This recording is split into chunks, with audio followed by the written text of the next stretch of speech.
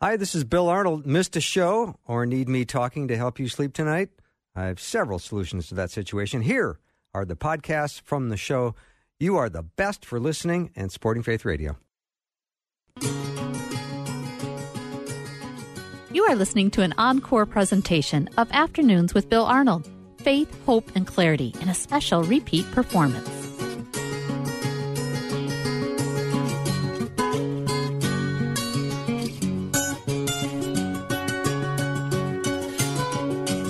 And a warm welcome to Afternoons with me. I'm Bill Arnold, and I am so glad we're going to have this time together because I've got Jeff Verdoorn in studio. We're going to continue our Bible Basics Foundation series. And, of course, you know with Jeff, nothing's very basic, which you know to be true, Jeff, and you're laughing because you know it's true. But we're doing 3.1 today.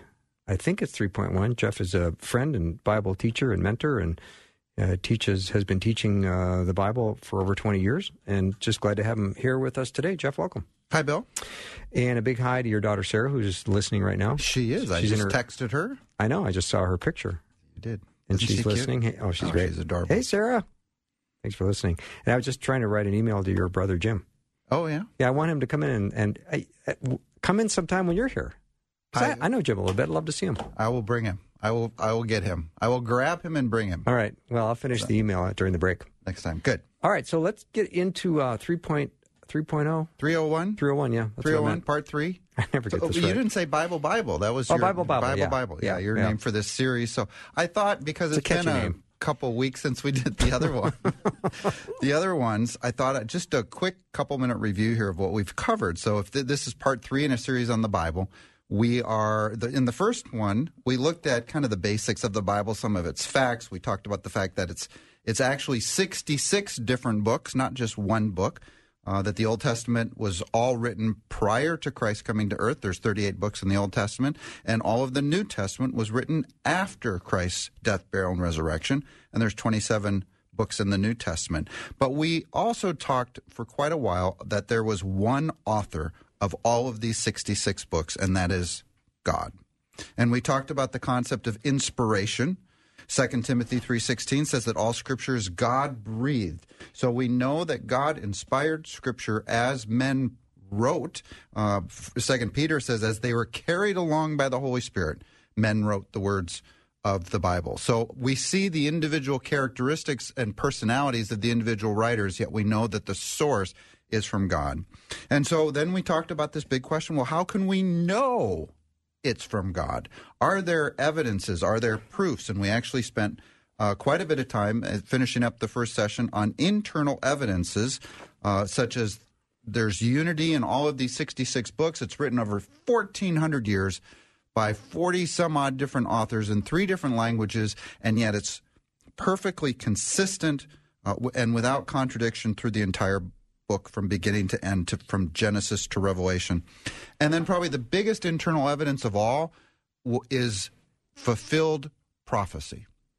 And there is no other book in the world that has prophecy, hundreds of prophecies about people and places and kings and events and that have come to pass exactly as God said they were going to happen. And that, understand, is easy for God, right? He knows the end from the beginning. He's outside of time, so he can look down and know all. He knows all things.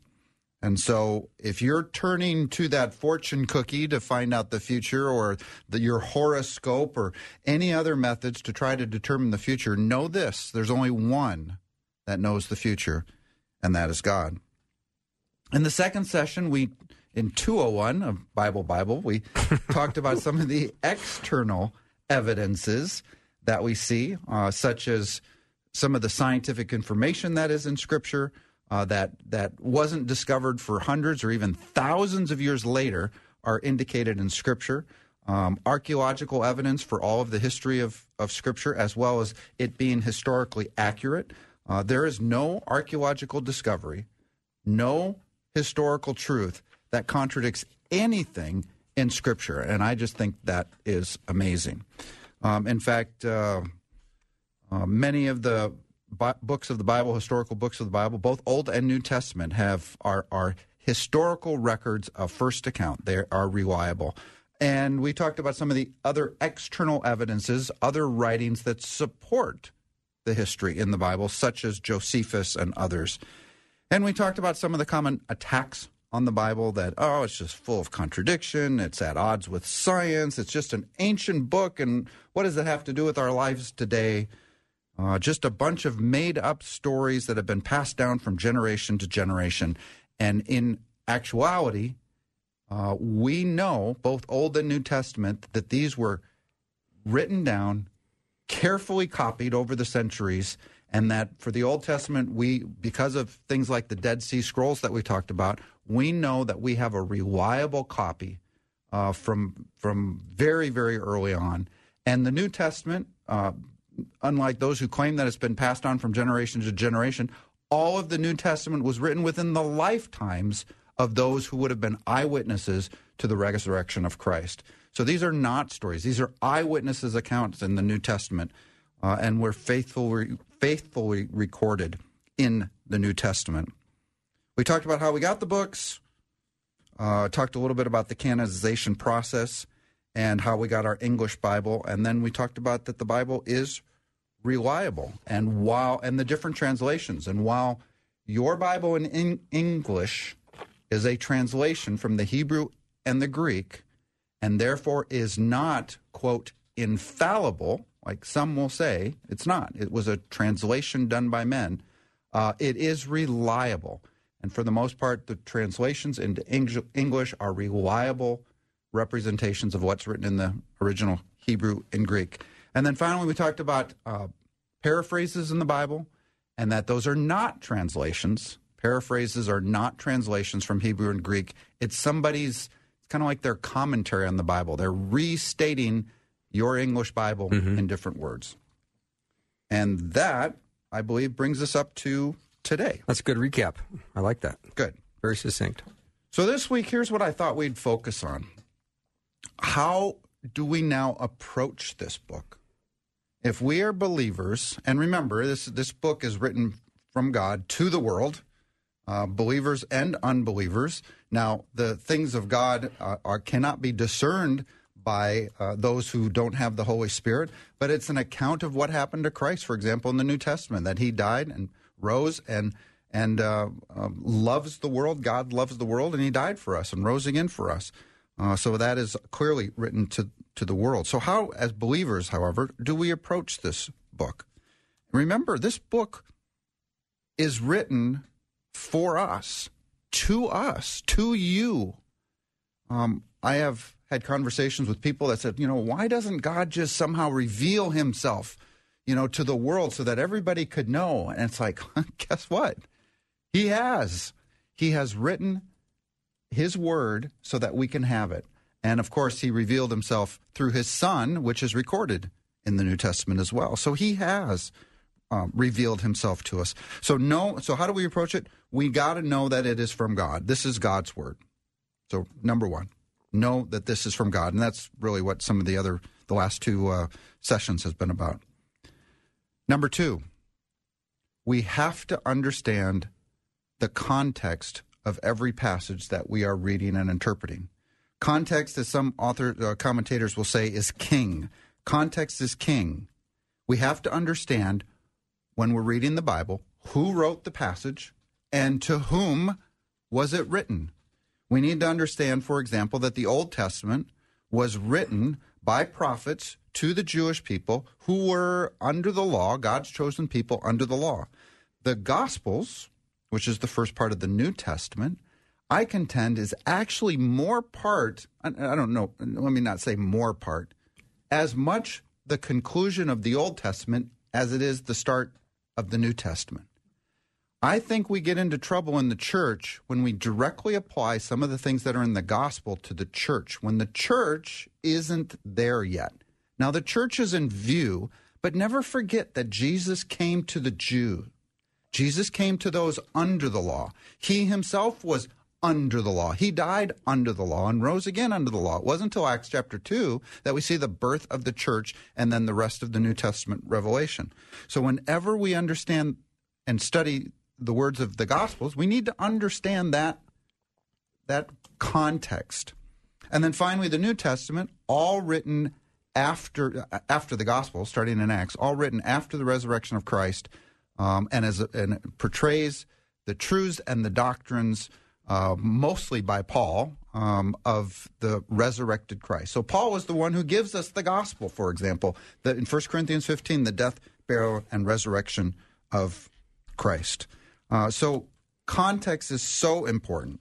And just a couple examples I thought I would do. For example, in the Old Testament, and this is one of my favorite, it's when I teach on this in my end times class, we ever actually covered this verse in Jeremiah 29:11. And many Christians will have this verse kind of as their life verse, if you will. And it says this, "For I know the plans that I have for you, declares the Lord, plans to prosper you and not to harm you, plans to give you a hope and a future." This is one of these passages where, now Christians, does God know the plans that he has for you? Well, of course he does. But in context, who is this passage written to? Who is the you? I know the plans that I have for you.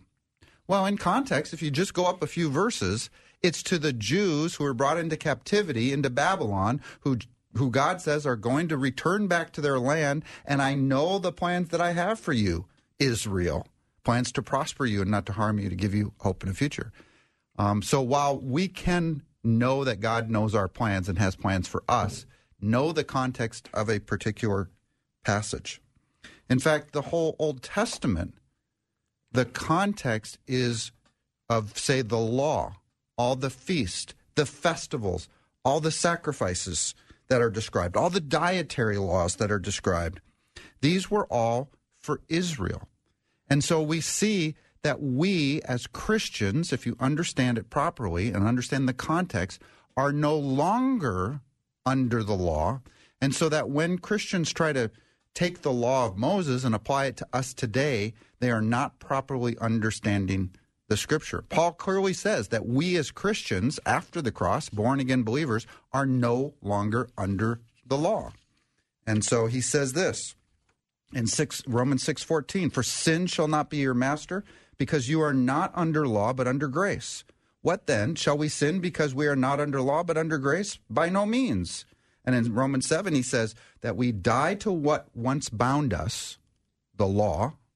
We have been released from the law so that we can serve in the new way of the Spirit. There's a dozen places in the New Testament where Paul clearly says we're no longer under the law. So when we read the books of the Old Testament and we read about the law of Moses, we don't apply that to our lives directly. Does it help us understand God and the history of Israel and what they were through and how the law is to be used today more properly and so on? Yes, yes, and yes.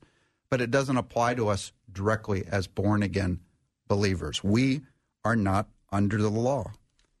That's why Paul says, "To the Jew, I become like a Jew to win the Jews. Though I am to those under the law, I became like one under the law, though I myself am not under the law." Paul understood the grace that he was under. Such good teaching. Jeff Verdoorn's my guest. We're going to take a little break. We're going to continue our study, our Bible study, which is the foundations of the Bible. We're in 3.0 today. We'll take a short break and be right back.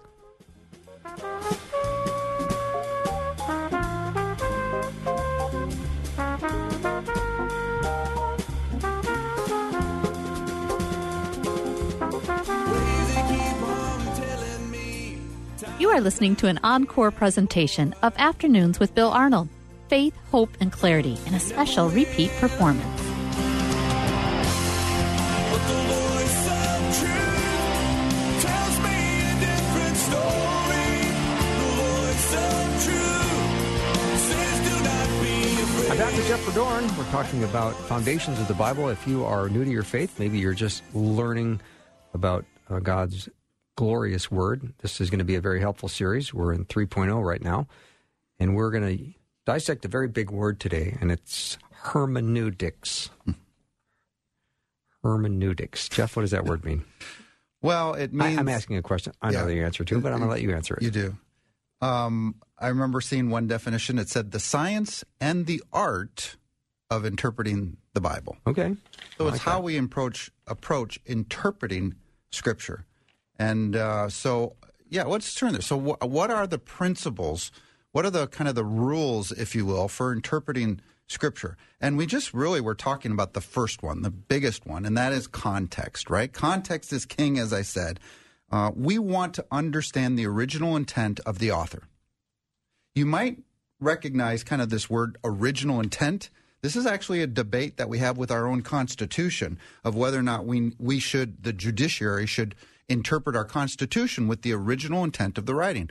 I know of no other way to approach an historical document other than trying to understand the original intent of the author. Mm-hmm. If you're not going to try to understand the original intent, then what difference does it make what he wrote? Right. You're just going to make it up as you go along. And that's what a lot of people do in politics with the Constitution, and that's what a lot of people try to do with Scripture as well. So we want to understand who wrote it, to whom, and understand the original intent of the writer.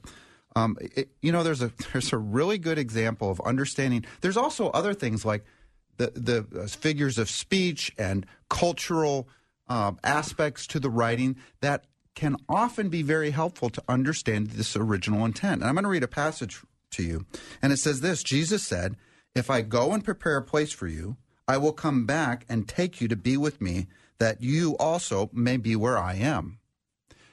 Well, you read the rest of the New Testament, you start getting this picture that the church is the bride.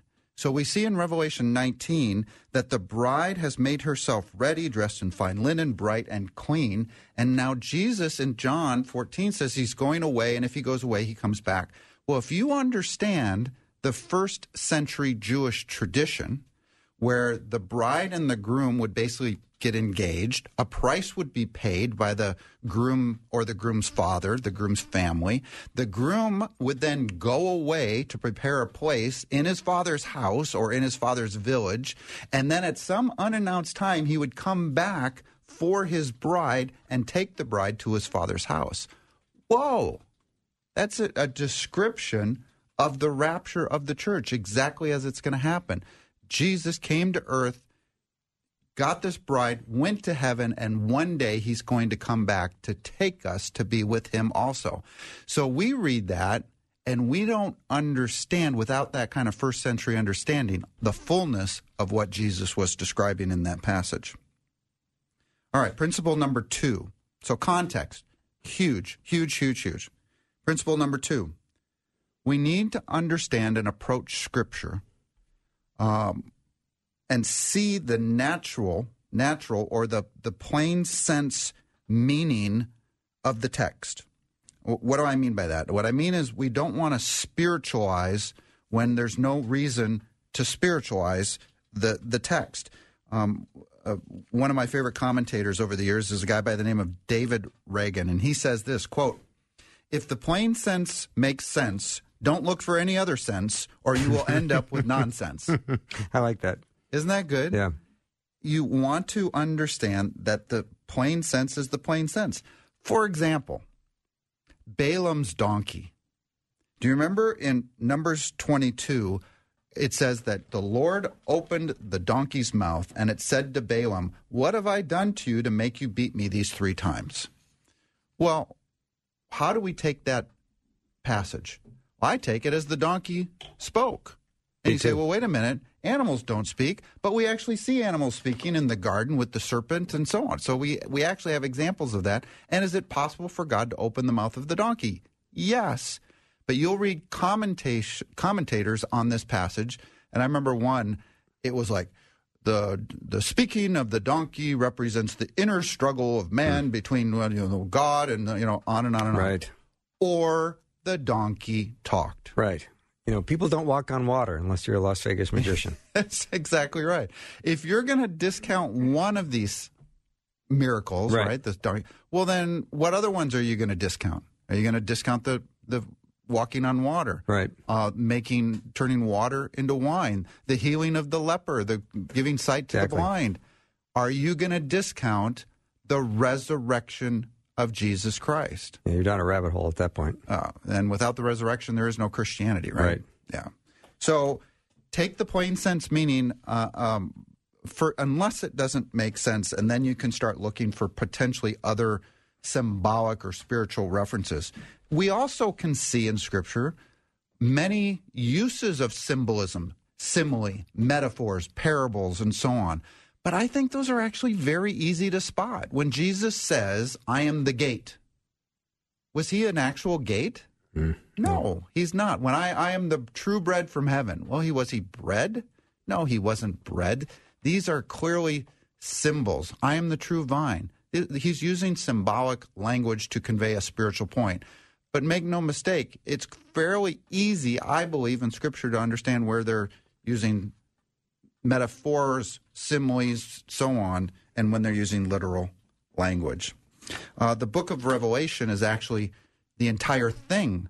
Commentators will often spiritualize the entire book of Revelation, that these aren't actual events that are going to come upon the world as part of God's plan for the end of the age. No, it's a spiritual representation of the battle of good over evil and every man and blah, blah, blah, blah, blah, right?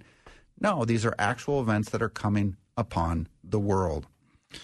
So we don't want to spiritualize the text. When the Bible says that Jesus fed the 5,000 with a couple loaves and fishes, did that actually happen or not? And the answer is, I believe it does. Let's take the plain sense meaning of the text.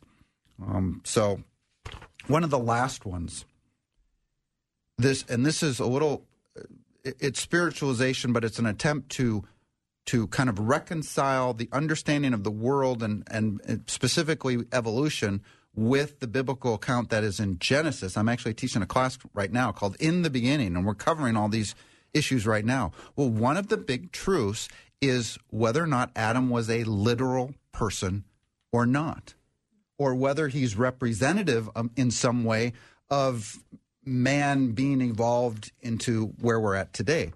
And I reject evolutionary theory. I believe in special creation. I believe God made all the animals on the earth, including Adam, from the dust of the ground, just as the Bible says. But we don't have to just take the language in Genesis. We can also look in the New Testament and see that Adam is actually listed in the genealogy of Jesus Christ. Well, why in the world would God list a fictitious character in a genealogy? Moreover, in places like Romans 5:14, it says that death reigned from the time of Adam to the time of Moses. Well, Moses is a literal character, and so the plain sense meaning of that passage is that Adam also must be a literal character.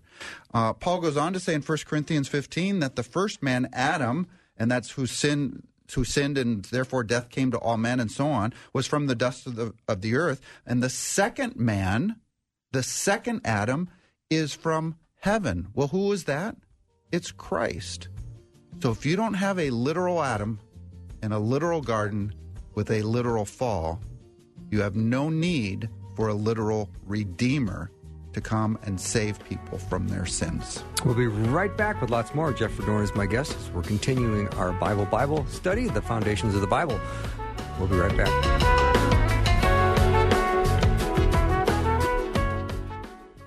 How do we do it here at Faith Radio? Well, we don't. Not without you and not without the Lord, but we are so grateful for your giving. And if you want to make a year-end gift, we'd love to hear from you. You can do that at myfaithradio.com. You are listening to an encore presentation of Afternoons with Bill Arnold. Faith, hope, and clarity in a special repeat performance. Let's get it started. Jump in your car. What's for dinner? It's the afternoon show with Bill Arnold. I'm back with Jeff Verdoorn. We're talking about Foundations of the Bible. This is 3.0. We've already done introduction, 1.0, 2.0, 3.0. We're going to go to 4.0, maybe 5.0, and then a graduate level class. Good questions are coming in. Is tithing in New Testament or under the law, Jeff? Under the law. Exactly. The tithe is under the law. It was a requirement that God gave to Israel to pay a tenth of everything that their fields and their livestock produced, the best of their fields and their livestock, and give it to God. And actually, there was another tithe that was required every 3 years. So I actually see 2 tithes in Scripture. I know that there are some that see 3. I don't see 3. I see the 2, a tenth every year, and then another tenth every 3 years. So actually, they paid what then 13 1/3% basically to God and the Levites who didn't get an inheritance of the land for God's temple. So it would be great if tax rates were about the same thing as what God required, right. wouldn't it? We actually have tax rates that are higher than what God demanded. Paul clearly says, I shouldn't say this, not clearly, there's some debated, that in the New Testament, 2 Corinthians 9 says that we should give as we decide in the heart, not reluctantly or under compulsion or obligation. I mean, the tithe was an obligation, but as one decides in their heart, because God loves a cheerful giver. So the New Testament standard, I believe, is give cheerfully as you feel led by God, not out of obligation. Faith Radio listeners are the most joyful givers out there. I am serious, and you're one of them. Thank you very much, by the way, for your generous gift during our fall share. You bet. I love to support this radio station, not only by being here, but also financially. I mean, God knows that entities like this need money to keep going. So, and it is a joy to give. It is a blessing. So, yeah. All right. What's the best way to interpret the Bible? Through the Bible. So, point number 3 is the Word of God is the best interpreter of the Word of God. That is where we should turn to first and foremost to have an understanding. So if you don't understand a passage, I think the best place to go is to start searching out other passages that relate to that passages, that are cross-referenced to that passages, that talk about the same things, that use the same Greek words or whatever. I mean, however you find other related passages, everything that God has to say about a particular topic, go start researching and go look up and see what God says about the whole thing. So whether you want to know about salvation, well, you better look up all the passages on salvation throughout Scripture. If you want to know about hell or Hades, if you want to know about heaven, well, start understanding all of what God has to say about it. So the best interpreter of Scripture is Scripture. But this is the hard part. To do that, you need to know all of God's Word. But know that it all fits together perfectly. I took a class. It was called, this was years ago, a couple decades ago, and it was called How to Handle Difficult Passages. And it was all about the passage in John 15 where he says, he cuts off every branch in me that bears no fruit. And it's like, well, what does that mean? So we did a 3-day class on this passage. So here's what we started. What's the context of that particular passage in John 15? Let's look at the whole chapter and understand the chapter. What's the context of the whole book of John? So we look at the whole book of John. And it's kind of interesting. John basically says that if you believe, you have eternal life. And for 14 chapters, he's giving you this theme. If you believe, you have eternal life. And then comes along John 15, and he says, but if you don't bear fruit, he's going to cut you off. And the idea is, well, there's no way. He can't tell you for all the entire first part of his book that if you believe you're going to have eternal life, and now say if you don't bear fruit, he's going to cut you off. So what's going on? In day 2, we started understanding, well, what are all the other places in Scripture where God talks about whether or not you can be cut off from the vine or lose your salvation? This is actually one of these issues that I struggled with in my own personal understanding of Scripture for a long, long time. Because I felt that if we could lose our salvation, I needed to know, well, how can that happen? What are the criteria for me to lose my salvation? Is it, 1 sin a day repeated for 40 days? Or is it 5 sins a day repeated for 7? Or, what is it? What are the criteria in which I could lose my salvation and fall away from being born again? Mm-hmm. And so I started studying it. And you know what happened? I would read one guy, and he would say, well, no, you have assurance of salvation. And it's like, yeah, I think we do. But then I'd read another guy, and he'd say, no, this concept of once saved, always saved is the doctrine of demons. You have to believe, and you need to obey, and if you don't, you're going to fall away and be cut off. And it's like, maybe we can lose our salvation. And here's the big point. I took this issue. I even emailed my pastor, and I said, can you help me with this? And he basically said, good luck with your studies, right? And he was no help. But I'm actually thankful he did it. Because you know what I did? I took this issue, and I put it up in this shelf in my mind. Do you have shelves in your mind? Mm-hmm. Do you? Yeah. I have one that says unresolved things. And I stuck it up there, and I remember praying to God. It's like, Lord, I really want to understand this. I need to understand this. Because if we can lose our salvation, the church should be just as busy keeping people saved as it is trying to save people. Amen? Mm. And so I stuck it up there. And you know what happened one day? I was reading in my Bible, and I was studying the Word of God, and I came to Ephesians 1.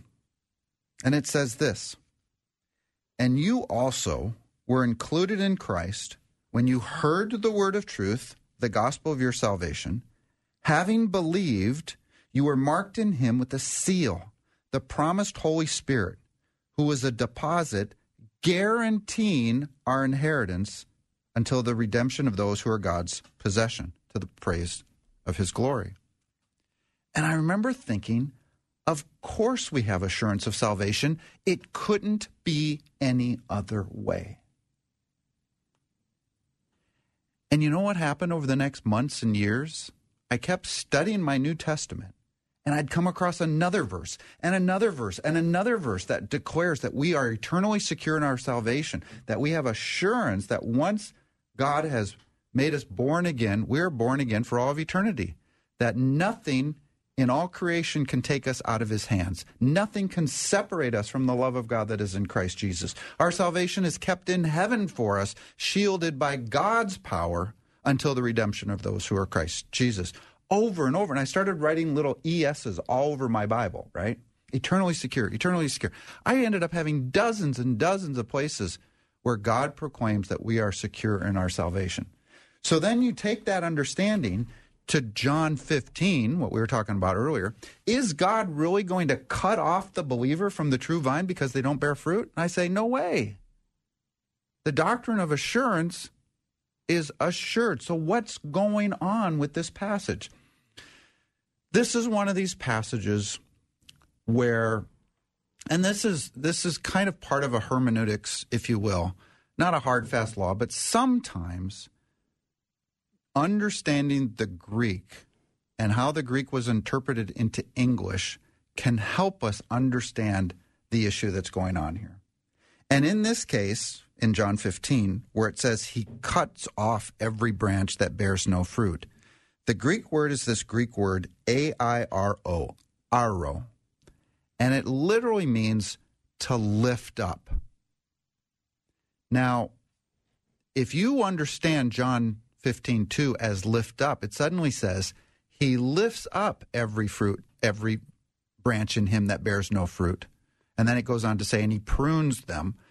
So the picture is, if you're a Christian, and if you are a believer in Christ Jesus, and you are connected to that vine, the answer is you are connected to that vine for all of eternity. If you're not bearing fruit for him, well, that is a problem. I want to talk to you about whether or not you're abiding in him enough, and because God wants you to bear fruit. That's the big message of the story, right? He wants you to be fruitful for him. But we do that through abiding.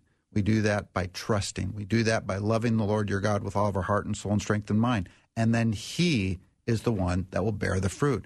So he prunes you. He lifts you up so that you might become fruitful for him. It's not that you're going to be cut off. Because what happens at the end of John 15 to the branches that are cut off from the vine, that are not part of the vine? They're gathered up and burned. So clearly, branches that aren't connected to the vine are going to go into the fire of hell. And so I believe that Scripture declares that once you have eternal life, that eternal life lasts eternally. And we have assurance of heaven. And that is just one example of a difficult passage. And I know that Christians disagree on the interpretation of it, but why you need to know what all Scripture says about a particular issue and build up your doctrines, precept upon precept, truth upon truth, foundation upon foundation. So the Word of God is the best interpreter of the Word of God. Jeff, great illustration of where the Greek is critical.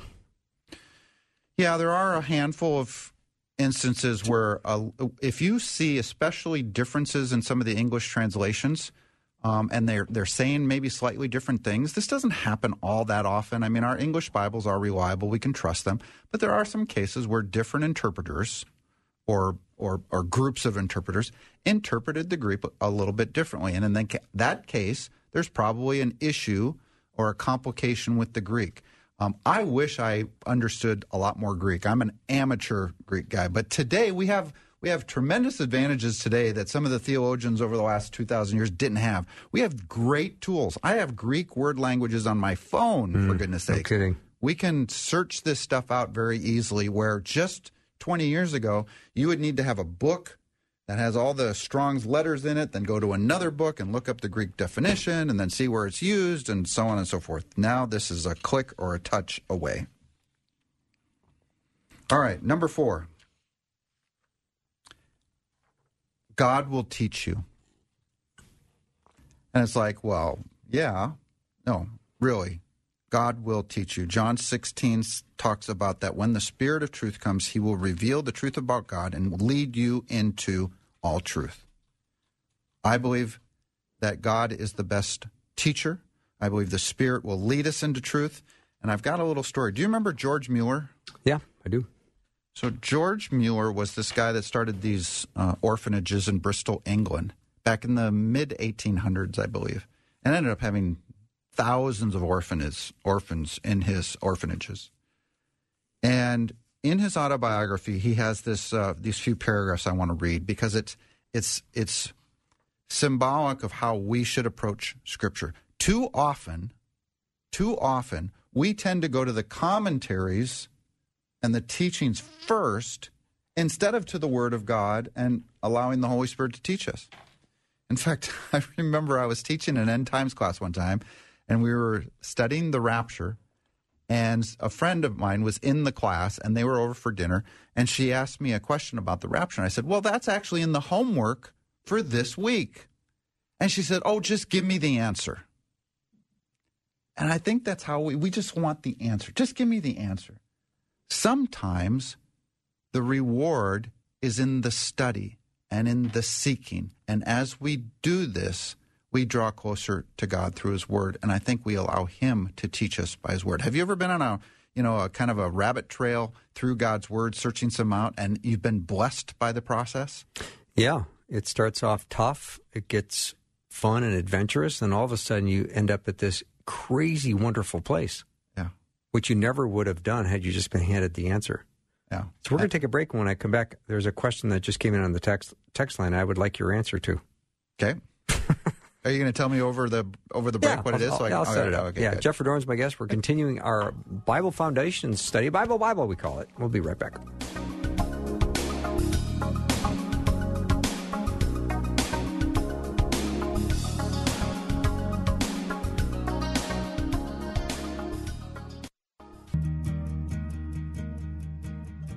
You are listening to an encore presentation of Afternoons with Bill Arnold. Faith, hope, and clarity in a special repeat performance.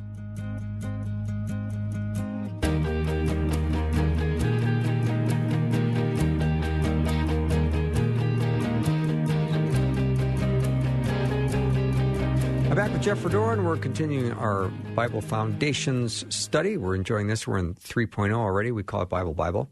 And question came in about you get baptized, born again, baptized, but you go right back to living the way you were doing prior to being baptized. And that's a question of salvation.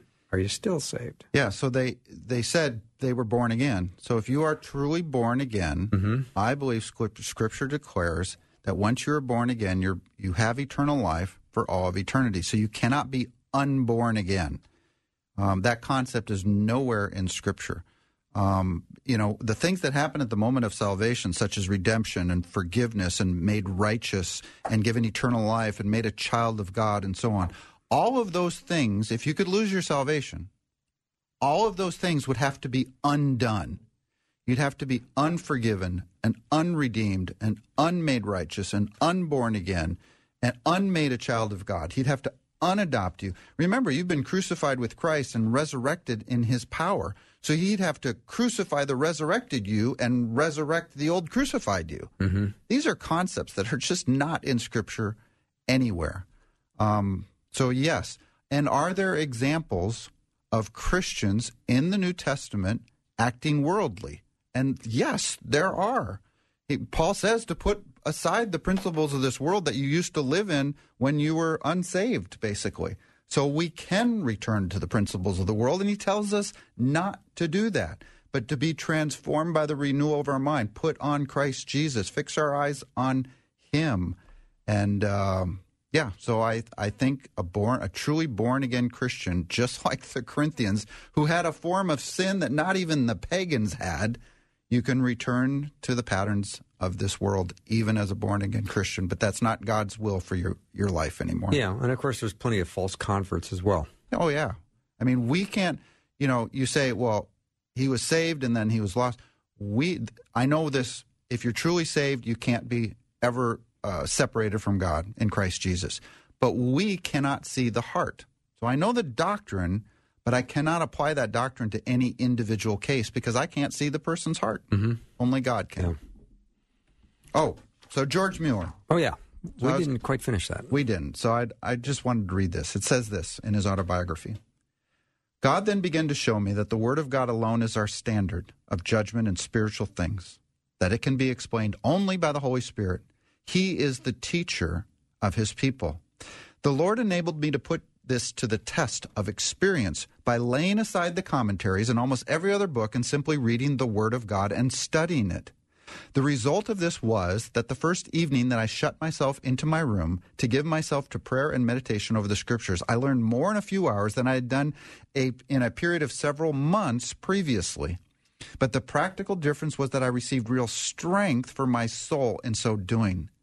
Like many believers, I practically preferred the first 4 years of my divine life, the works of uninspired men, to the oracles of the living God. The consequence was that I remained a babe, both in knowledge and of grace. But notice this, one more line. He should have it settled in his mind that although the Holy Spirit is the best and sufficient teacher, yet this teacher does not always teach immediately when we desire it, and that therefore we may have to entreat him again and again for the explanation of certain passages. Have you ever had a passage and you really didn't know what it meant for a long, long time, and then years later it's like, oh, that's what that means. And I think I understand it now. And I think that's exactly what George Mueller was describing. That happens all the time with me. Yeah. It's so humbling. It is. You think you know the Word, and then suddenly God reveals another thing, and then another thing, and just opening your... And I think as we seek him, he can't just flood us with all this information right away. I don't think we could handle it all. But as we continue to study week after week, month after month, year after year, God will teach us. And I love the passage. And Bill, this is honestly, one of my greatest prayers for my own personal life and my teaching that I do is that I want to be, like Paul says to Timothy, that workman, one approved, who correctly handles the word of truth. I want to correctly handle the word of truth. But there's this picture of a sword. Do you remember that Scripture describes that the Word of God is active and sharper than any two-edged sword? Mm-hmm. Well, this is like a broadsword, a two-edged broad. Have you ever held a two-edged broadsword before? They're pretty powerful. They are, but did you know how to use it? Could you handle one? No. Could you wield it in a battle? No. No, you can't unless you are trained on how to use it. And I think the picture is exactly the same with God's Word. Until you have the training, until you become experienced in handling the Word of God, it's just like a giant broadsword. You couldn't slice your way out of a paper bag if you didn't know how to use it. But once you're trained in its use, it's an effective weapon, isn't it? And that, I think, is the picture of Scripture. So I encourage everybody to get in the Word, stay in the Word, study the Word. Let God teach you by the Spirit of God that is within you, for He will lead you into all truth. But it takes work. It takes time, takes work, and it takes dedication. You got to be in it every day. I'm trying to look up the Greek word for workman right now. I can't find it. A workman, one approved who correctly handled. That's 2 Timothy 3. Is that 14? I can't remember exactly where that is. I think you're 2 Timothy 3:16, I think. Well, that's the all Scripture is God breathed. That's true. That's true. Yeah, it's in there. It's right in there someplace. Yeah. Correctly handled. 2 Timothy 2:15. Look it up. 2 Timothy 2:15. Correctly handles a workman, one approved who correctly handles the word of truth. I think that's 2 Timothy 2:15. So the bottom line is that the sword of the Spirit.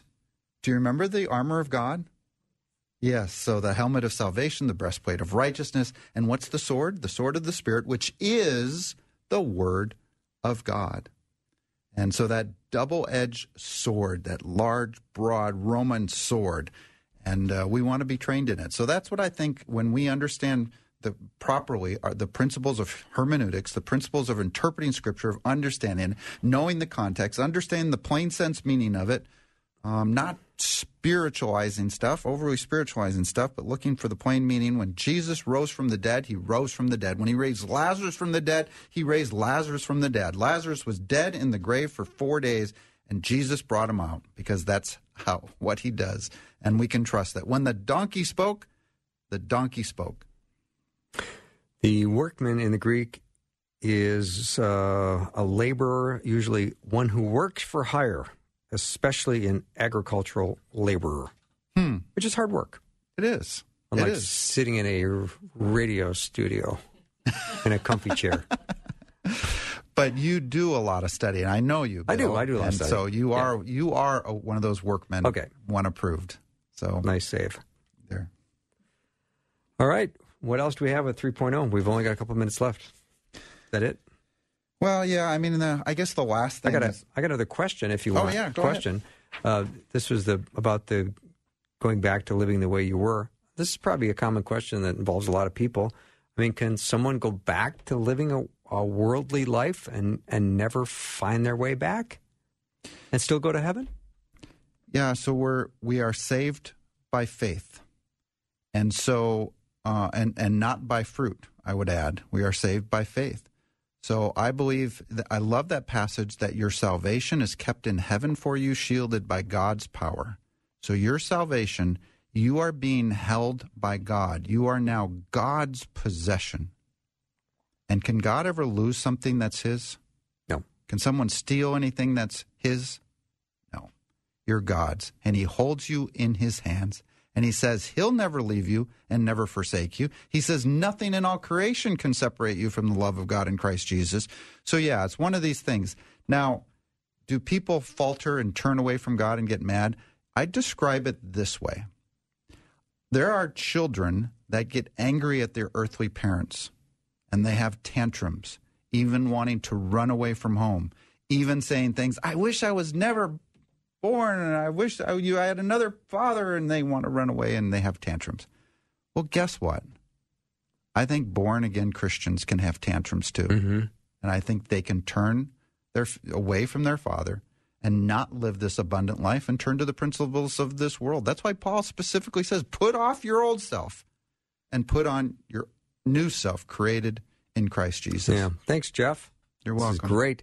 And Sarah, if you're still listening to your dad, text your dad to say, yep, I listened the whole hour. I want to know. That wraps up our time. Jeff, thanks so much. Thanks, Bill. For Bible, that was 3.0. Next time we're together, it'll be 4.0, and we're going to move on to graduate level courses as well. You'll get your internet certificate, maybe. That's all the time we have. Have a great night, everyone. See you tomorrow.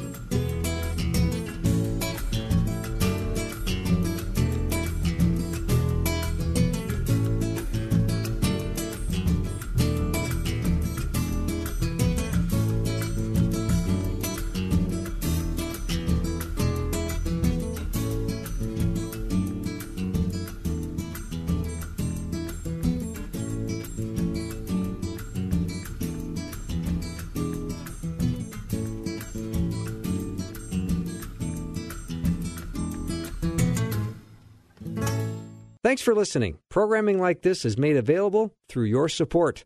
Information available at myfaithradio.com.